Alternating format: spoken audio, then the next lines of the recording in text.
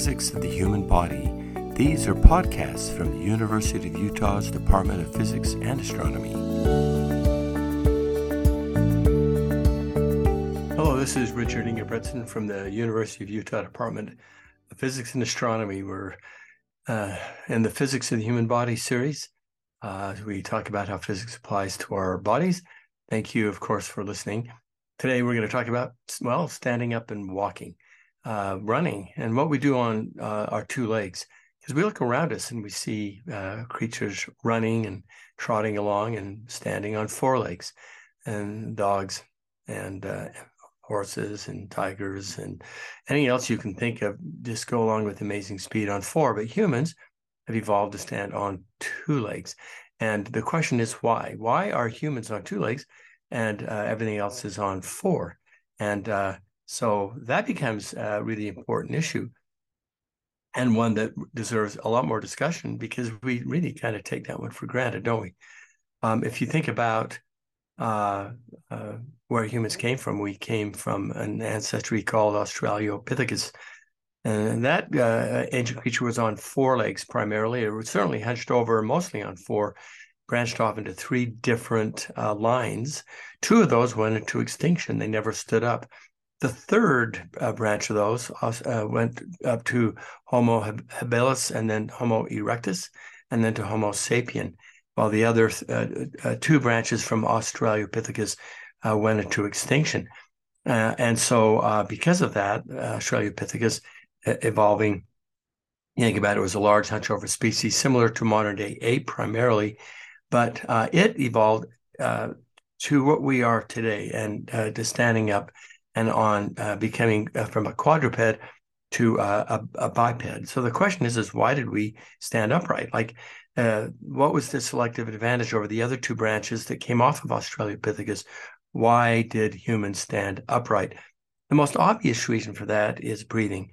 If you look at four-legged creatures or quadrupeds, they breathe only when they stride, when they're running. Now, when they're resting, they breathe normally, but when they begin to run, they have to breathe when they stride. So that is a definite disadvantage for a quadruped, because they can only take one breath per stride, whereas a human can actually breathe whenever. A cheetah will run and incredibly fast and will hunt down a prey, but can only do it for a short time because they can only breathe when they're striding. The muscles need oxygen in order to produce energy. If you ever tried to run while holding your breath, you will see that you do not get very far. The better you are at exchange of gases, the longer you can maintain a top speed. Standing upright allows for the better gas exchanges. So so this really is an energy issue. The body needs just an insane amount of glucose, and when a human or any creature is running and exerting, they need a lot more oxygen. And so by standing upright, that allows for much better gas exchange, which then through the glycolytic pathway allows for an insane amount of energy to get into the body where it wouldn't. So the thought then became that humans evolved to stand on two legs primarily. There are other reasons, but the main reason is in order to breathe better. And so while that was an accepted thought, but why? Why was it important to breathe better? Because when we're walking and sitting, there is no selective advantage to that over a quadruped. It's only when running does it have an advantage. So the question then became, could it be that we evolved to stand upright in order to run? And people have always assumed that humans are not runners. We're slow, and it doesn't appear that we're very good at it. In fact, some physicians, doctors, say that running is not natural for humans. They believe it's harmful to the bodies, that knees get injured, backs get injured, and there's just no reason. Not only are we not good at it, some people say that it's bad. So if that's true, then breathing to run over a quadruped does not become an argument, because if we aren't good runners, then that would not be one. But here's the deal. In regard to running and locomotion, you classify mammals into two separate groups, runners and walkers. there are some animals that run. For example, tigers, horses, and dogs, just insanely fast runners. When they get galloping and going, they are very, very fast. Walkers would be things like pigs, cows, and chimps. So chimpanzees are walkers. They don't run well. Certainly cows don't, pigs. But the runners run a part of their lifestyle, while walkers will run only in emergency, only if they absolutely have to. So, but going back to a chimpanzee, which is a walker, it's a good example of a walker. They have long toes, flat feet that assist them when climbing and getting along the ground. Their anatomy categorizes them as walkers. Well, what's curious about that is they're our closest living relative. They share 95% of their DNA with us. So our anatomy should be very similar. If we're 95% DNA with a chimp and they're walkers, again, here we see that we are designed to be walkers. So breathing better does not really point in any direction to go to running. Yet we breathe better because we are bipedal. And so you have to start looking at differences then between the chimp and the human. One of the big differences between a chimp and a human is that the Australopithecus had what we say is no Achilles tendon. That's that big tendon in the back of your heel, which is really good for running. Homo erectus did, however. In other words, Australopithecus moved forward in the evolutionary change to develop an Achilles tendon. And the Achilles tendon is a big deal for running. You have to have it if you are to be a runner. Chimp is a walker, and they don't have an Achilles tendon. Homo sapiens, we are runner, could be a runner, but we have an Achilles tendon. A big difference between the two. The other thing that chimps have are flat feet with short toes. Humans have arched feet with short toes. So this helps with running. Those arches are like springs. They store energy. Chimps don't have those. Humans do. So a big difference between chimps and humans. Chimps are walkers. Humans could potentially be runners. We have arched feet. The other thing we have is our large buttocks muscles. Chimps have very small gluteus maximus muscles, while humans have very large and muscular muscles in our buttocks. This holds the back upright and provides balance. Walkers don't need that so much as runners do. So while we're 95% the same as chimps, we have an Achilles tendon, we have large buttocks muscles, and we have arches in our feet, which go with running and not with walking. The big buttocks muscles allow us to lean forward, and which is essential in running. Another difference is a nuchal ligament. That is this big ligament down the back of our neck. Chimps don't have a nuchal ligament, but humans do. Pigs do not have a nuchal ligament either.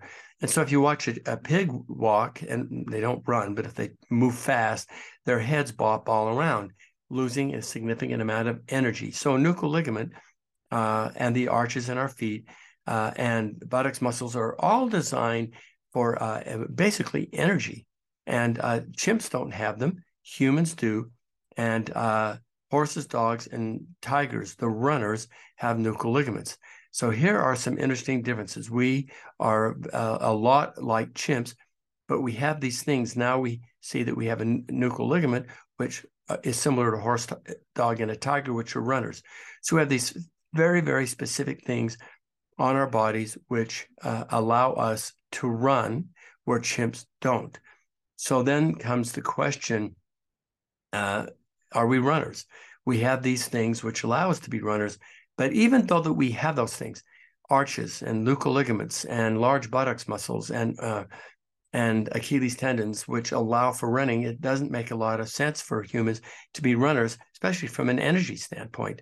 Animals run to survive, and because humans are slow, running shouldn't help us at all.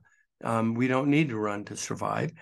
Our running ability wouldn't help us outrun a predator. Everything's faster runner than a human, even though if we said we're runners, the tiger, the dog, and horses can outrun us.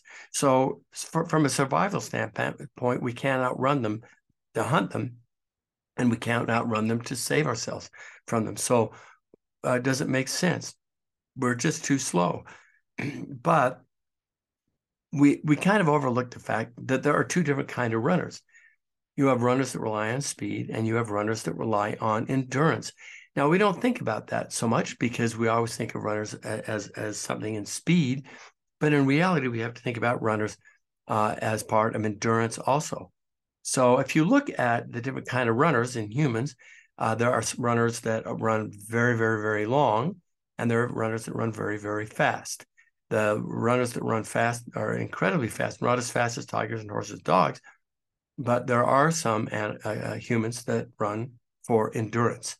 And so maybe we are endurance runners. And if you look at it, we have the perfect anatomy for endurance running, not like a horse, not like a dog, or like a tiger, which are fast runners.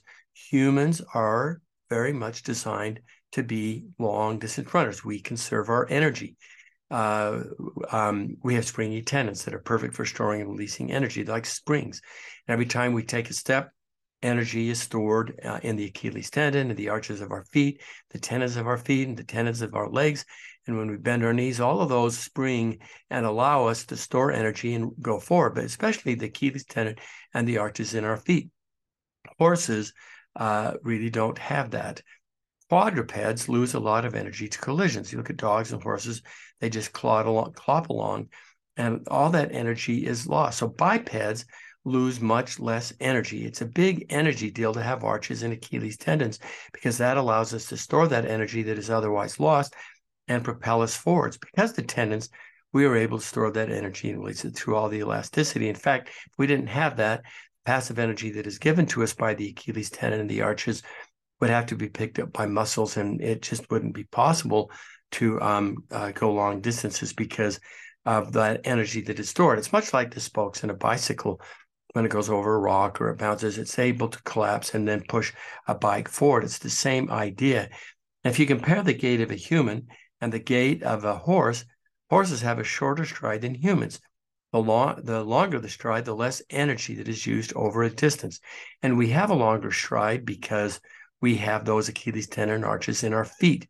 So this becomes an energy issue. A horse is an incredibly fast runner, but a horse loses a lot of energy with every stride, where a human is able to save it, particularly because we have a longer stride than a horse.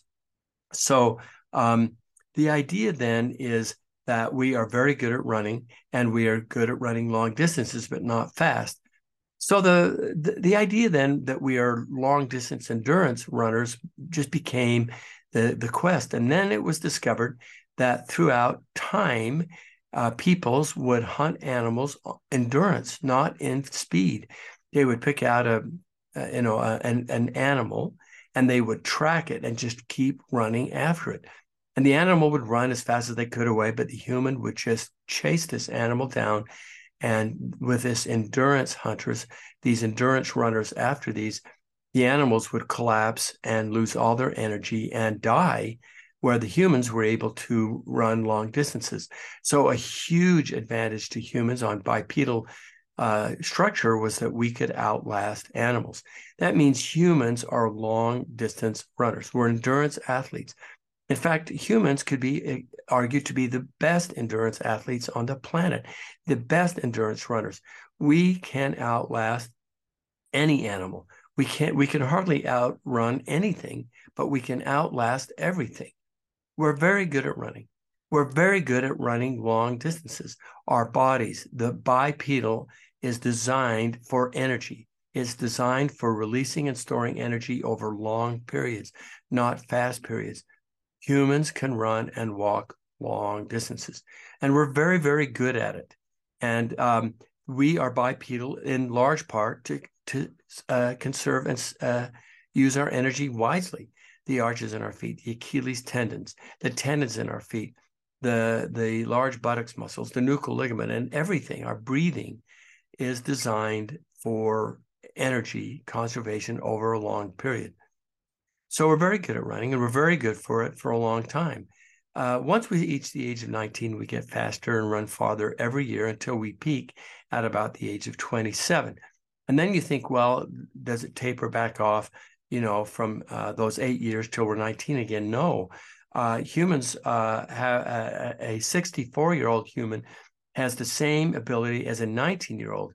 So not only are we very good at running long distances for in general, we're good at it for a very, very, very long time so that we can outlast animals and hunt them for a very, very, and for other reasons, but for a very long time. And that's why you see 64-year-olds running in a race with 19-year-olds. They may not be as fast, but they can run just as far. And that is a great advantage that bipedals have over the quadrupeds from this energy standpoint. However, a lot of people will say, well, I hate running. It can't be natural. It doesn't feel natural, right? And so there's a real argument to that. But you have to understand that our brains are great bargain shoppers of our energy. They don't like to use energy if they don't need to. And our bodies are designed to store energy. If we eat sugar and we don't use it, it's stored as fat. And that is the way our bodies are able to store energy. For many years, we didn't have a reliable access to a steady supply of food. We relied on our legs for survival. We would hunt down animals. And but now that we are able to get food at supermarkets and it's delivered to us, we don't have to hunt. And as a result of that, particularly, we don't rely on our legs for survival anymore. People that run a lot and get out and exercise and go long distances make a habit of it. But once you lose that habit, the ancient survival instinct pushes you to relax. Your brain tries to get your body to stop. In other words, why start a car if you don't have to? And so as a consequence to that, our society looks at extreme exercise. It's insane. Our lifestyles become a sedimentary one. We've taken our high-performance bodies and placed them in an environment of leisure, and so we sit around as our brain tries to store our energy in our body, so we don't have to go hunting. When for our food, when we put humans up into space in an unnatural environment like these astronauts, they thought that would be a better thing for them because they could just sit and relax. They didn't have to exercise. But here's the deal, though. We were designed to survive under the pressures of gravity. So we went into space. In the early days, the astronauts returned. They had aged in years. Their bones had grown weaker. Their muscles had atrophied and become smaller because of a lack of exercise. And so now the astronauts go into space for long periods, exercise, to get a way to work on treadmills and weights so that they can keep their bodies up. The walking and the running in space is even more important because they don't have the effects of gravity. So if you ever spend a week on the couch, you know what the feeling is. You don't feel very well. So we've taken away the job that our bodies are meant to do because of the conservation of energy. Think about the top killers in the Western world, like diabetes.